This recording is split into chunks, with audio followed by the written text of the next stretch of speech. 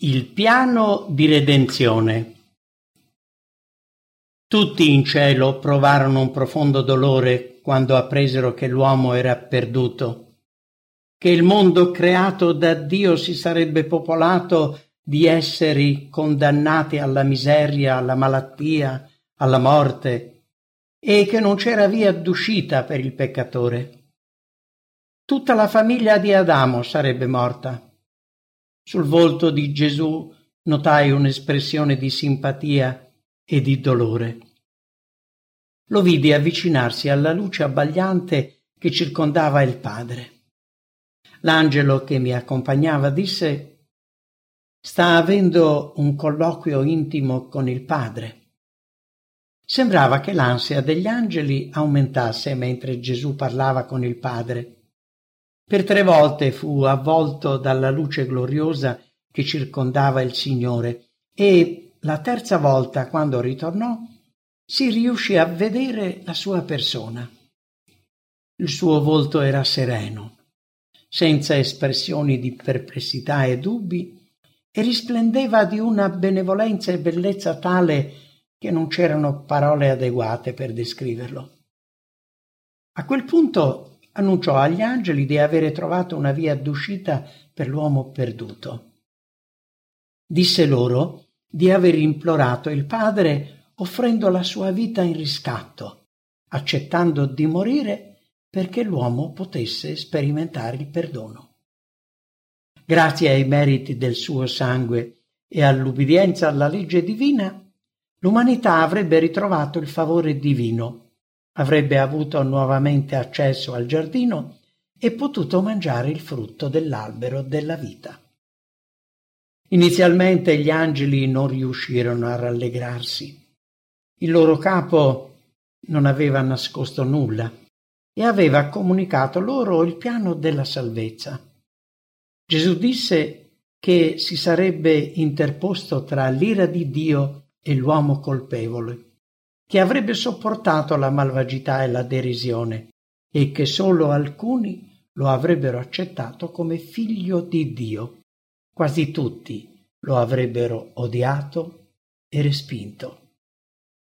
Avrebbe rinunciato alla sua gloria celeste, si sarebbe incarnato come uomo, si sarebbe umiliato come tale, avrebbe sperimentato le varie tentazioni umane per aiutare tutti coloro che a loro volta sarebbero stati tentati e infine, dopo aver adempiuto la sua missione di maestro, si sarebbe ritrovato nelle mani degli uomini e avrebbe patito quasi tutte le crudeltà e sofferenze che Satana e i suoi angeli avrebbero ispirato ai malvagi di infliggergli.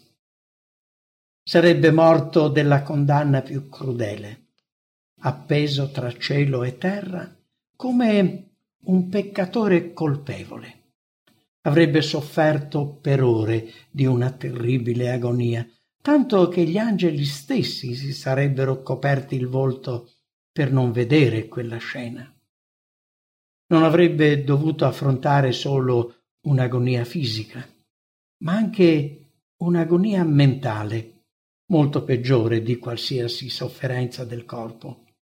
Avrebbe dovuto sopportare il peso dei peccati di tutto il mondo. Disse loro che sarebbe morto e risuscitato il terzo giorno e poi sarebbe ritornato in cielo per intercedere presso il Padre per l'uomo colpevole. Gli angeli si inchinarono davanti a lui e offrirono la propria vita. Gesù disse loro che tramite la sua morte avrebbe salvato molti peccatori, il cui debito non si poteva pagare con la vita di un angelo. Il Padre poteva accettare solo la sua vita in riscatto dell'umanità. Gesù disse che anche loro avevano un compito. Quando avrebbe assunto la natura dell'umanità caduta e la sua forza non sarebbe stata uguale nemmeno a quella di un angelo, avrebbero dovuto assisterlo in varie occasioni. Sarebbero stati testimoni della sua umiliazione e del suo dolore. Avrebbero visto le sue sofferenze e l'odio degli uomini nei suoi confronti sperimentando un profondo dolore. Motivati dal loro amore avrebbero desiderato salvarlo e liberarlo dai suoi assassini, ma non avrebbero dovuto interferire in nessun caso per impedire qualcosa di ciò che avrebbero visto. Avrebbero avuto però una parte attiva alla sua risurrezione. Il piano di redenzione era stato deciso e suo padre lo aveva accettato. Con santa tristezza Gesù incoraggiò e consolò gli angeli, informandoli che tutti i redenti un giorno sarebbero vissuti con lui. Tramite la sua morte ne avrebbe riscattati molti, distruggendo colui che aveva il potere della morte. Il Padre gli avrebbe ridato la sua potenza e lui avrebbe regnato per sempre su tutti i regni che si estendono sotto i cieli. Satana e i peccatori sarebbero stati distrutti e non avrebbero mai più turbato né il cielo né la nuova terra purificata. Gesù invitò gli angeli ad adeguarsi, ad adottare il piano della salvezza che il Padre aveva accettato e a gioire, perché attraverso la sua morte l'uomo caduto sarebbe stato innalzato per ottenere nuovamente il favore divino e accedere al cielo. Allora una gioia inesprimibile li pervase e intonarono un inno di lode e di adorazione. Suonavano le arpe e cantavano a una nota più alta per celebrare la grande misericordia e la bontà di Dio nel permettere che il suo amato figlio morisse per una razza di ribelli. Espressero lode e adorazione per l'abnegazione e il sacrificio di Gesù, che aveva deciso di lasciare il Padre scegliendo una vita di sofferenza e di angoscia, accettando una morte indegna per dare la vita ad altri. L'angelo disse: «Pensate che il Padre abbia accettato di donare il suo amato figlio senza difficoltà? No. Anche per il Dio del cielo è stato difficile scegliere fra lasciar morire l'uomo colpevole o permettere che il suo amato figlio morisse per lui». Gli angeli avevano così a cuore la salvezza dell'uomo che sarebbe stato possibile trovarne alcuni disposti a rinunciare alla gloria e offrire la propria vita per l'uomo perduto. «Ma», disse l'angelo che mi guidava, «tutto ciò non sarebbe servito a nulla. La trasgressione era così grave che la vita di un angelo non sarebbe stata sufficiente a riscattare il debito.